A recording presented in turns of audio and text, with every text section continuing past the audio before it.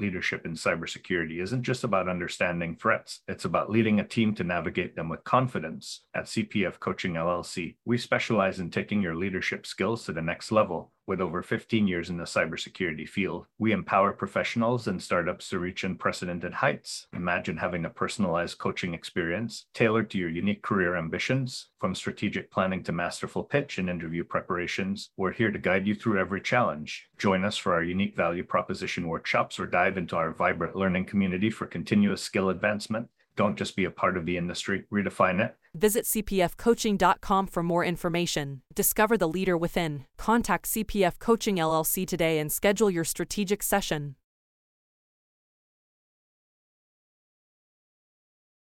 Hello, everyone, and welcome to our presentation on breaking into the cybersecurity industry. We have myself, Christophe Foulon, co-founder of Whole Cyber Human Initiative, podcast host on breaking into cybersecurity, and coach at CPF Coaching. Along with me is Paul Cummings, real founder of Breaking In Whole Cyber Human Initiative, and my partner in crime for helping to change the cyber industry, the way that we look at developing and retaining talent and creating a sustainable way to have a talent pipeline within the industry. Our first topic today is breaking into the industry. Paul, what would be your first step of breaking into the industry? Oh, that's a loaded question. But the first thing that I would always start with is obviously your self-discovery and soul searching. Too often we are met with mentees or job seekers that use the blanket terminology, I want to get into cyber, but they don't know what they don't know.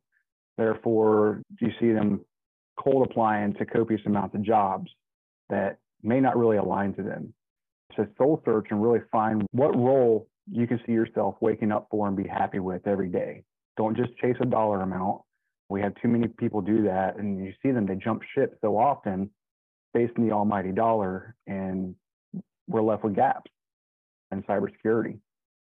And that leads to the next question, Chris. How would you go about soul searching the skills that you already have?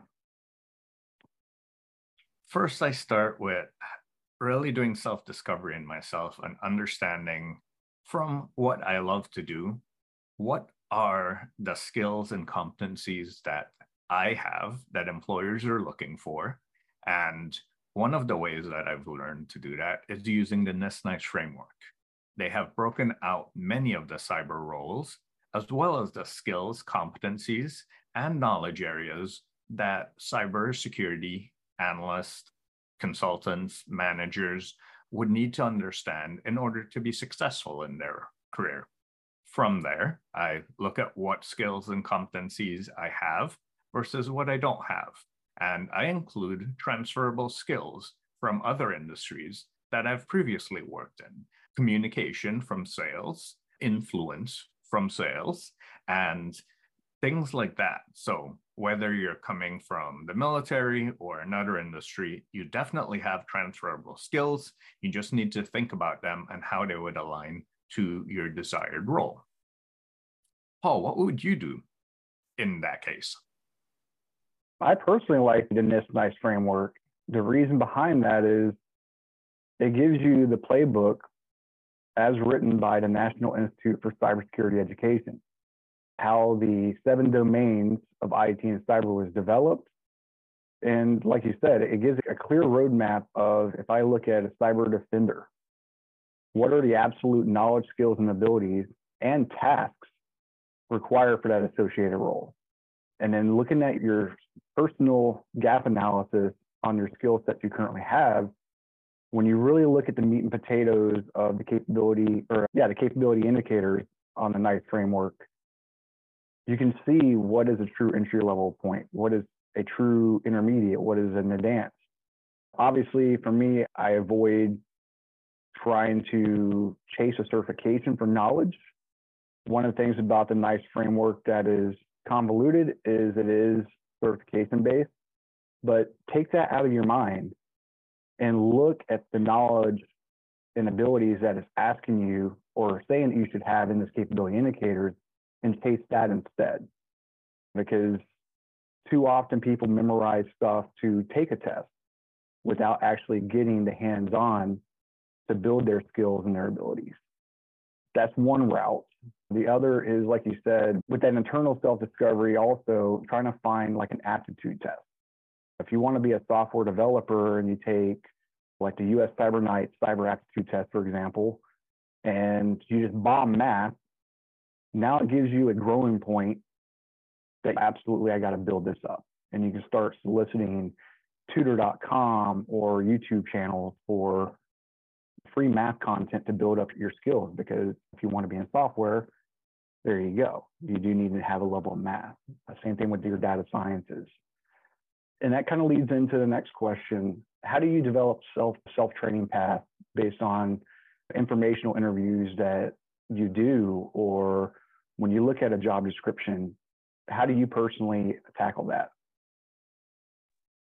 Great question. And like you mentioned, looking at the job description gives you one idea. I think the most impactful for me has been informational interviews. So if I wanted to be a SOC analyst, I would reach out to SOC analysts at different companies in different industries to truly understand what are the things that they do on a day-to-day basis and what are the skills and competencies needed for that. I would also ask them what sort of certifications that help them along their path to get there, whether their employer has a certain preference for a certification. I know that the military has a certain required list that the private industry has adopted, but since then, there's been a plethora of other certifications, and some of the lesser known ones might be more helpful to developing the skills and competencies needed. So that's why I reach out to those folks. I understand really what they do in their day-to-day job and how I might be able to do that or not do that with my skills and competencies. Yeah, I like that. It's definitely a trade craft that a lot of people need help with, especially looking for the informational interviews. And when you're, let's say Chris is looking for a SOC analyst role, how would you approach somebody in a SOC role? How would you craft your connection request to them? That's a great question, because networking is such a helpful skill to have. And really, you want to come across as a human and not have just a generic copy and paste introduction. You want to reach out to them and say, hey, this is me, I'm a student, or I'm a newcomer to the cyber industry. I'm looking to learn from individuals like yourself about what you do on a day-to-day basis. And if potentially I could have 15 minutes of your time to ask you these 3 questions. And it's helpful to have the questions already pre-framed so that you can understand how much time it takes. And that way they can see it's really going to be at maximum 15 minutes. And if they aren't able to talk to you, at least they can respond to your 3 questions via text. And that could be helpful as well. The next thing that I would recommend is joining groups. That could be Discord groups, that could be LinkedIn groups, Facebook groups, wherever you've seen people in that industry join and congregate, that's where you want to be. If it's a local cybersecurity meetup, go there. If it's a conference and you can get access to it, go there. If it's something that you can apply for membership to because you're a student or your military experience and they have individuals from your school or the branch of military that you served in that are willing to mentor and coach individuals, which there are a lot of those types of groups out there, join there. So it's not a one-prong approach. It's looking at different ways getting access to different types of individuals, and really understanding the industry at whole versus one specific employer in one specific city. I like that. And that kind of lines up with the branding that we're going to talk about in a little bit as well. But speaking on branding, your resume is your personal brand. How would you advise somebody when they're looking at a job description, for example, how would you advise them on how to tailor that resume to that? Would you suggest using one resume to rule them all? Or is there a specific format that you like? That's a great question. Today, the trend is LinkedIn is the first place that many employers, many recruiters, many hiring managers look at your profile, look at your brand, and that's where they usually get their first impression of you. So for LinkedIn, it allows you to be very detailed and put a lot of information.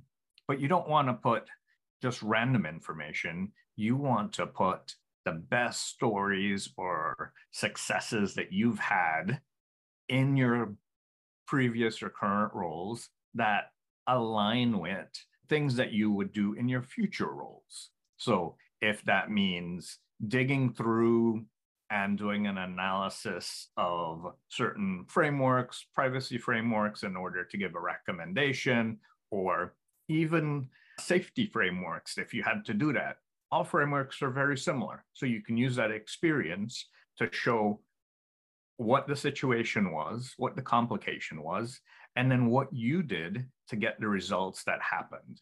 And that's critical. They want to see what you did and how you approached that problem and get the results. So sharing that in 2 or 3 sentences is very helpful.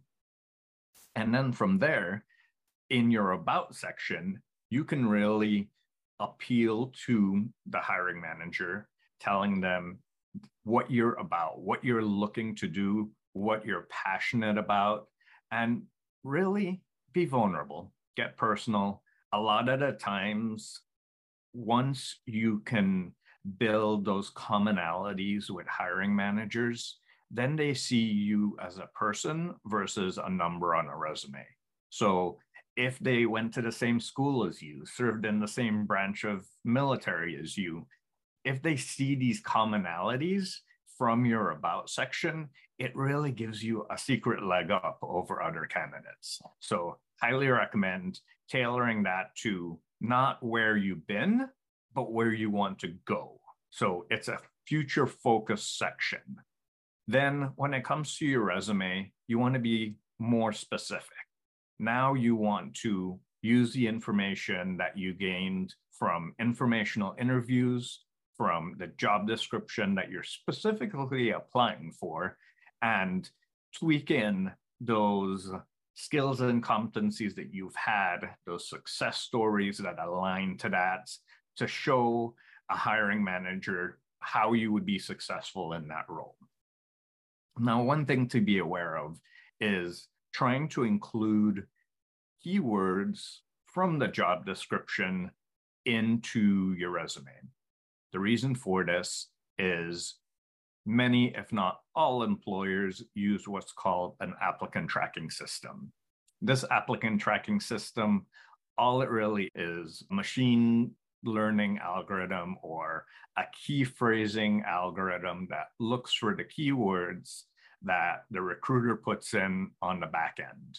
Based on that, they stack rank the candidates, and usually the ones with the most keywords end up on top, and the ones with the least amount of keywords end up on the bottom. So if your resume wasn't tweaked to that job description, to that company, you might never get to the top, which is why we, Paul and I, usually recommend networking. Paul, how would you network to get a future role? I would use my instance that I just landed my new role with. For me personally, I like to volunteer. The whole Cyberhuman initiative was built based on volunteering my time. It grew bigger than obviously me, but through some volunteer work like career villages and stuff like that with the Diane initiative is how I met the person that hire me for their job so they can move on to a new role. When you're networking, usually when you follow a good 10 people that you have commonalities with and you run in the same circles with, they know you more. They know you a little bit better. They interacted with you a little bit more. So they know your appetite, they know your skill set, they know how you articulate. And in reality, everybody's been saying it for close to 4 or 5 years now that 70% of all jobs are based on networking. You have a lot of unadvertised job roles that, what we call them capability hires. If I'm working for, let's say, a DoD vendor or department of in general, right? Because DoD is not the only department of. You got state, you got transportation, education, labor, whatever, right? It's good to know who's doing things in those roles and follow them to see how they're articulating themselves.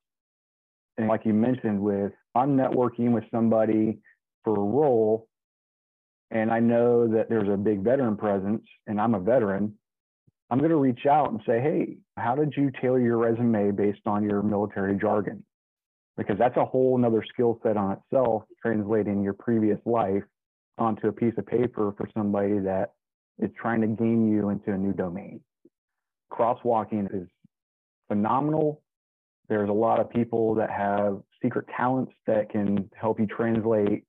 For instance, dealing with food safety.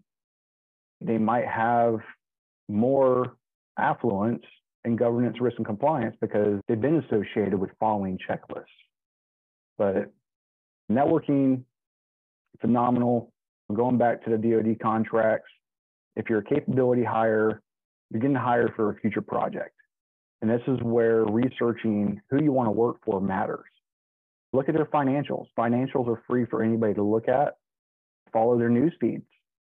If you look at a company that's about to do a merger, right? If somebody was trying to apply for Mandiant roles during the Google merger, then there might be a reason why you didn't get an interview, right? Because you weren't paying attention to the news to say, hey, this is a hire freeze until we actually obtain Mandiant, Google Man, whatever you want to call it.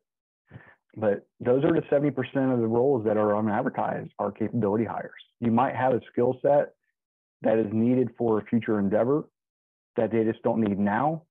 And you can get pulled on to do something menial to at least you. So using a candidate for as an experience, we had Frank Palmisano transferred from Leo over to SOC analyst. And he talked about during the interview an issue that doesn't really get talked about a lot, and that's providing managed security services for municipal, energy sector, gas and power. That right there put the CEO in a mindset that this person can forecast change. And again, when you network the appropriate way, and you can convey that, you're going to gain an audience. And I would ask you the same thing, because you and I both have sat on different sides of the spectrum as far as skills and gaps analysis. What would you say as far as like staying in the same industry? If I was in hospitality, and then obviously I stepped on you with what you're about to say. That's a great point. I think you mentioned reading the financials for the company. That goes into understanding the industry. So if you're in the hospitality industry, you understand the problems that a company faces on a day-to-day basis that are outside of the realm, usually of your technical skills. This is where your soft skills come into play. So if you've worked for, say, a hotel, and you understand specifically how the back-end hotel systems work, which from my understanding are still old mainframes that run a software called Artemis that connects travel agencies, airlines, everything in this back-end system, and you understand that, not many other candidates might. So being able to talk to the specific problems of that industry, as well as understanding where those changes are going. So as the pandemic hit, many hotels started advertising their conference rooms as a service. And you being able to see those changes can help them adapt to those changes. The other thing that I would say is don't just look at the specific industry, look at the feeder industries. So, what feeds into hospitality? You have all the supply chain vendors that are in that. And if you can take your experience working for a hotel and then go to a vendor of all the major hotel chains, you can take that experience of how things work from the hotel side now to the vendor side. And you can share that experience and help solve those problems in that way. So for those that are looking to get into cybersecurity or even technology, yeah, don't be scared to stay in that same industry. The other thing that I was going to say that you mentioned when it came to self-branding and networking with individuals within the same industry is you can interact with their posts on LinkedIn. You can post on LinkedIn and see when they interact with you.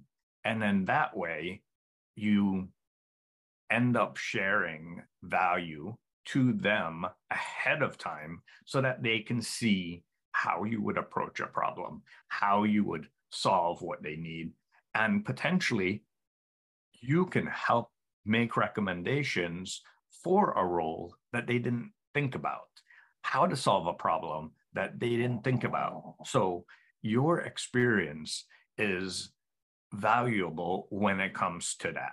And that's your past experience because we're all comprised of our current state and all of our past experiences.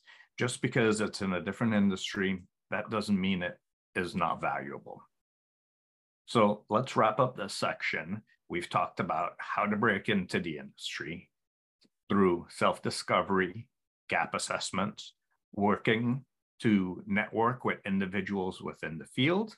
From that, develop a personalized training path, personalized resume to specific job descriptions, networking specifically with individuals that are hiring for those types of roles or connected to the hiring of those types of roles.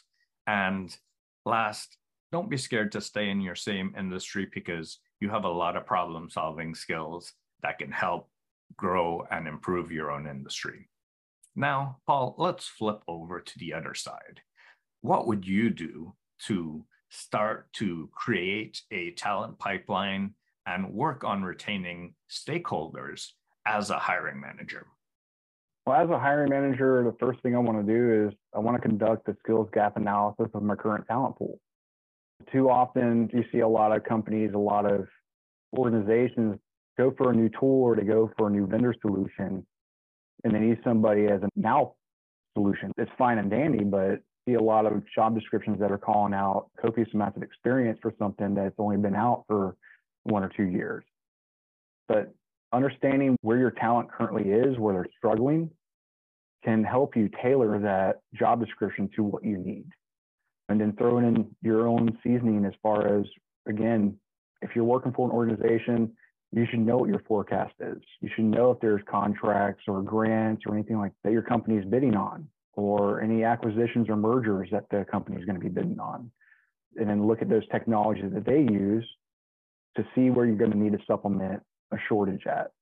For example, if I bring on a new firewall, is it a security engineer role, or do I just need somebody that's a firewall engineer?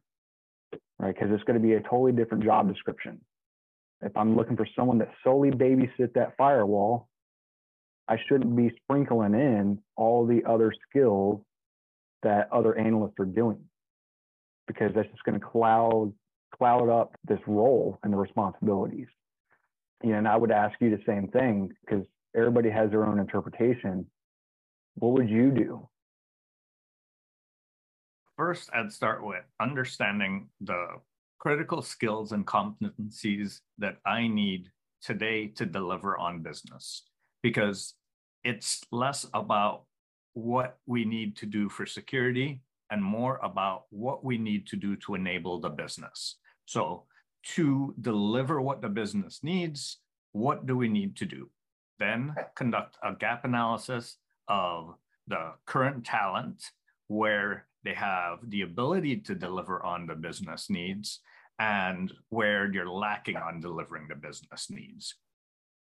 Paul, how would you develop an internal minimum set of criteria for entry-level, mid-level, and senior roles within your organization? This one's a rough one. Obviously, it would depend on the company I work for, the organization I work for, but really defining what that true entry point is. Is it something that is going to require someone to have X amount of IT experience?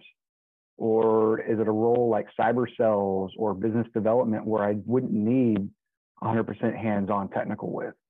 If you can define that, when you look at Webster's dictionary or any other dictionary, entry level is defined as 0 to 9 month experience. So as an industry, we need to start pulling together and redefining what entry level is to us. We're far past the grandfathered yesteryear techniques where somebody has to follow a linear path as a technician to make it into this domain. If you can clearly define that, it'll help you identify what your entry level roles are, what your mid to junior level roles are, and what your senior level roles are. I think our friend Naomi said it best.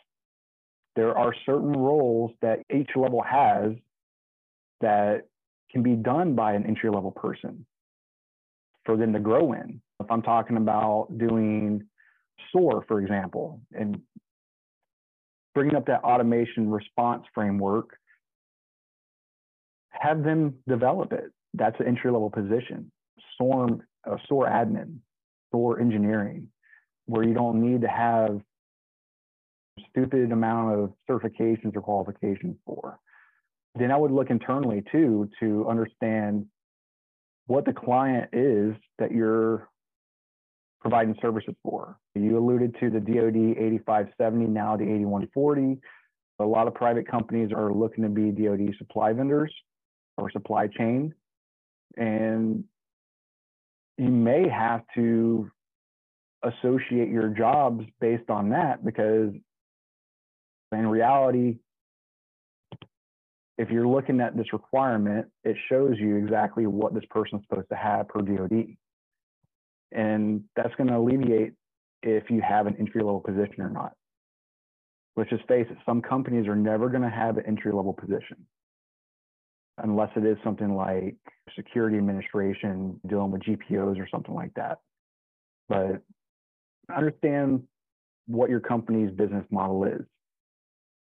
If you can extrapolate and build out a SWOT analysis chart on what your company needs or what they do or what they provide, it'll better equip you to write those job descriptions to satisfy not only your needs, but satisfy the needs of the job seekers. We're pushing close to 1 million unfilled roles just in the US.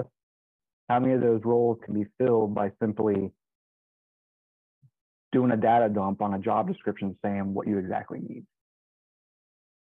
Great points. I think from there, what I'd then do is work to develop, based on the leveling, educational and training requirements that each level needs. For example, an entry level or more junior role might only need a security plus for the DoD or for your company, where a mid-level might need something more senior. So you can use the DoD leveling to help guide that.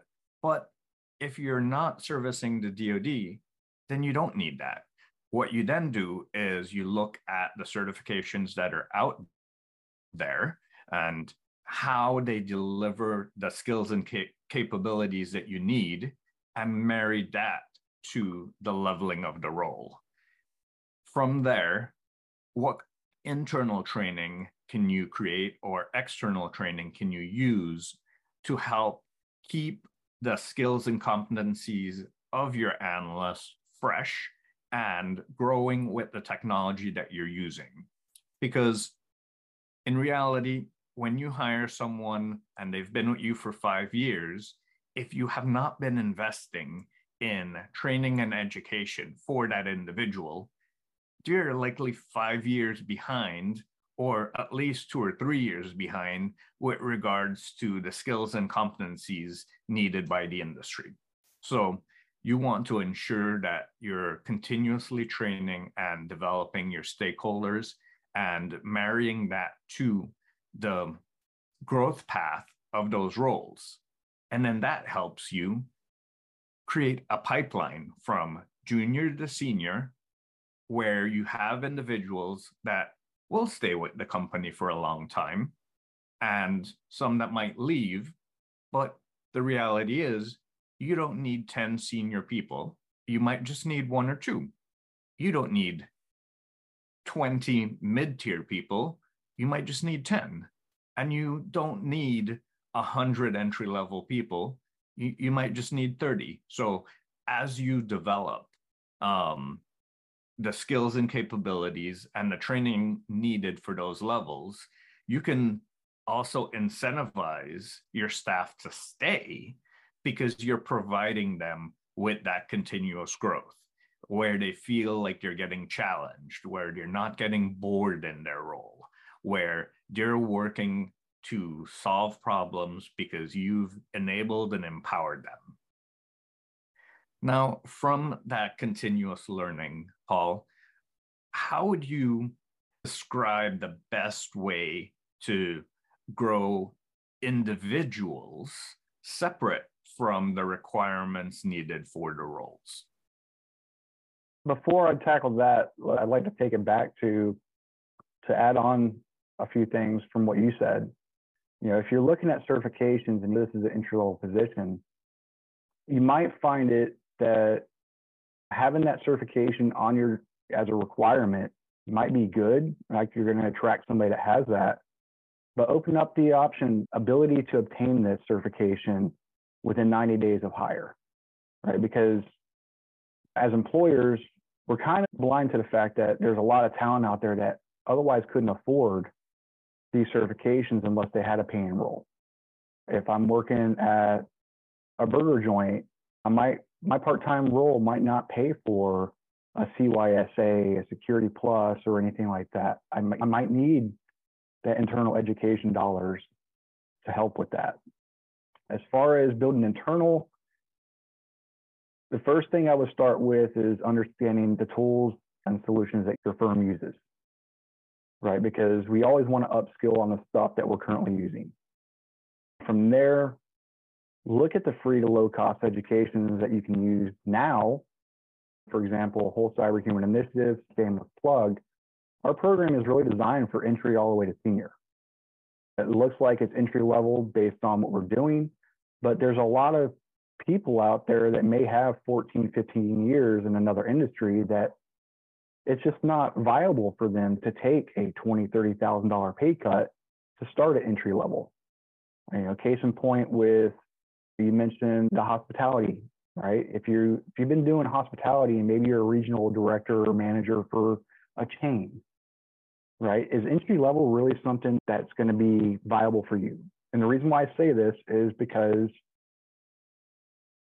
your entry to junior is where you're going to be 100% hands-on.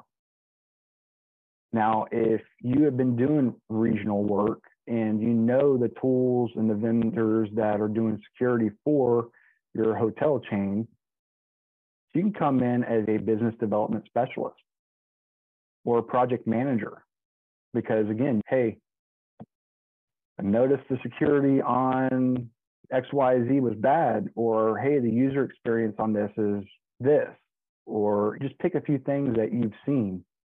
Same thing with being like an HVAC technician. We have smart of thing devices now, Nest, other devices that help you smartly control your thermostat. You have user experience. You're bringing in carnal knowledge of what you would do better. And that's just really one of the things that I would look at. And then once you identify I think one of the cool things that this company I worked for did was they got us involved in capture the flags. Capture the flags is a good way for a company to say, hey, we did X, Y, Z on ranking, and it showcases where your current talent is. And then if you know that the traditional mindset is an MSP is supposed to be is growing to be an MSSP, where can you supplement that intel training? Where would you go to get that, right? Because you always have to forecast your change and be innovative. Don't be scared of AI. AI is not going to take over the world. It's not going to put us out of jobs. However, it's going to make a lot of roles easier, but you're always going to have that human intuition that needs to write that ML for it.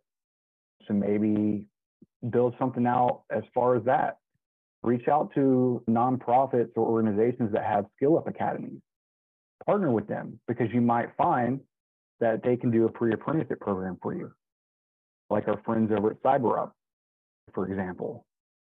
There's multiple ways to build internal training, but at the end of the day, you have to know what your stock is on your talent, their skills, their gaps, and current tool vendor and future tool vendor solutions. The other thing that I'd add to that is work with the individuals, figure out what sort of problems you're passionate about and what you're looking to solve, and how that could solve business problems, and what sort of training might be needed there. Additionally, what I'd recommend that individuals do, and this might be harder for the smaller companies versus the larger companies, but is to understand that as people grow in seniority, some people are not people managers. Creating separate technical paths versus people leadership paths allows you to retain that technical knowledge within your organization when they get to that level where they would be a senior manager or a director within your organization, but they still want to remain hands-on. They still want to remain deep in the technology. Keep them in your organization. Create that technical path for them, which is separate from the people leader path. Because, for example, I love leading people. I know Paul loves diving deep into the technology. He was recently doing a big IoT research project, and he loved that. Myself, I love connecting the technical people to the business. So I would probably be on the people leadership side. Now, Paul, you mentioned forecasting your business needs, and what would you do to ensure that you can align those to job descriptions, as well as ensuring that you continuously update your internal skills or role requirements to include those? First thing would be doing an asset inventory, not just an asset inventory on your computer systems or your servers, but your people systems as well. We advance so quick in technology that a lot of people, they find it hard to forecast. Participating in podcasts, whether it's the CISO Diaries, breaking into cybersecurity, CISO Hub podcast, Simply Cyber. There's just so many different places that you can go that are advertising new breakthroughs. If you follow Twitter and you choose Twitter Doc, for example, you can have a dashboard and you can follow certain hashtags or news sources and have them displayed on your screen on a daily basis. With quantum, we never fathomed that quantum would be produced so quickly, and now you have qubits that you can buy for $9,000, and they're smaller than a desktop shuttle. So it's kind of, as a hiring manager, as a director, you should always be thinking as a BISO, a business information person, right? Because at the end of the day, if you're following these sources and you can forecast out what your competitors are going to use, or you can forecast what your clients are going to use, it can better equip you and your organization on the training that you're going to need. For example, if a company is about to adopt cloud, If you've only been doing on-premise services or security and you want to keep that business contract, start getting people spun up on cloud. Same thing with AI, understanding the shortfalls of AI. They're far and few, but again, they're far and few because if I was to tell Chris right now to look at something on ChatGPT and I look at the same thing, how we ask it is going to present totally different answers. And that's the mindset you have to go in with, right? Cybersecurity is a very diverse community. We thrive on diversity for that same reason. And it's very prevalent to use that for upskilling. Do a poll of your current talent and see what are some trainings that they would like to do. Going straight to the source is by far one of the greatest things, connecting the human to technology. You know that XYZ says that they wish they had more IAM experience, information assurance management or identity access management. And that's a domain that your company uses. Look at the free or inexpensive training that's available out there and offer incentives for them to do that. Give them a reason to stay around. When you start getting people employed and meaningful solutions, they're going to stay around longer. I love how you jump straight into the technology and keeping up with the technology stack, whereas I would look at it differently. I would look at what the business is doing and where the business wants to grow. Do they want to expand with a new capability?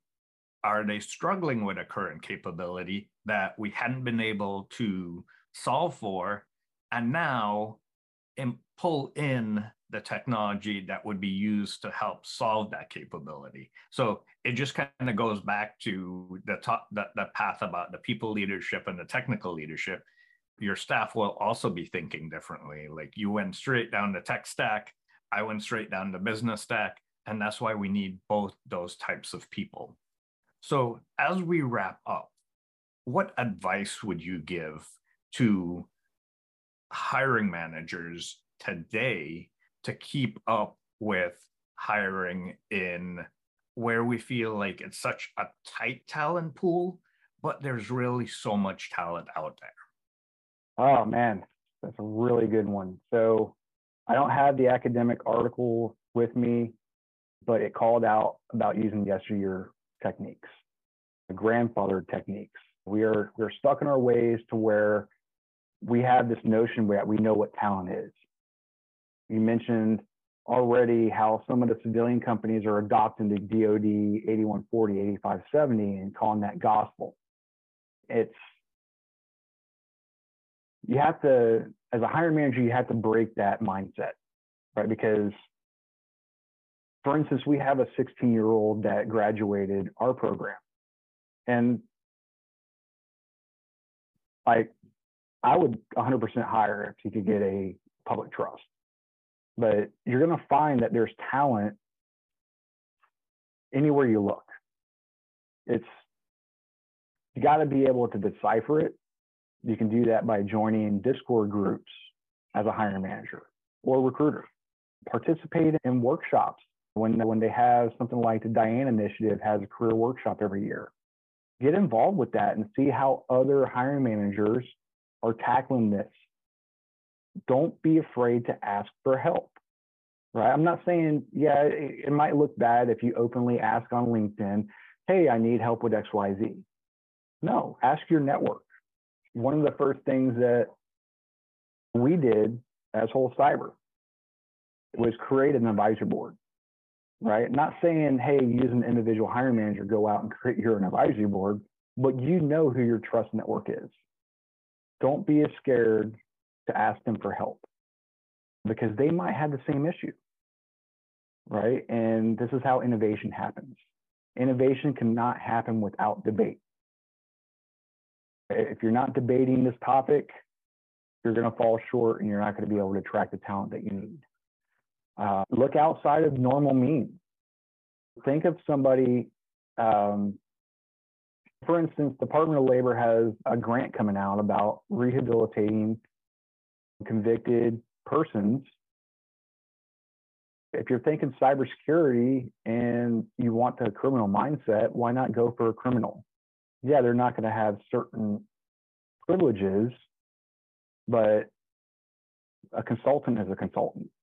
And I would argue that even a SOC analyst one is a consultant. Let's just be honest. If you're in cyber, you have to sell.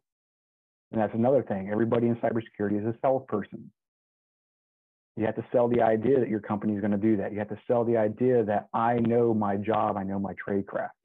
But don't use yesteryear techniques because it's just not going to work. There's a few great initiatives that you can follow, like NICE, the National Institute for Cybersecurity for Education. They're leading the way on really redefining the roadmap of traditional talent versus new raw talent. Sponsor Capture the Flag.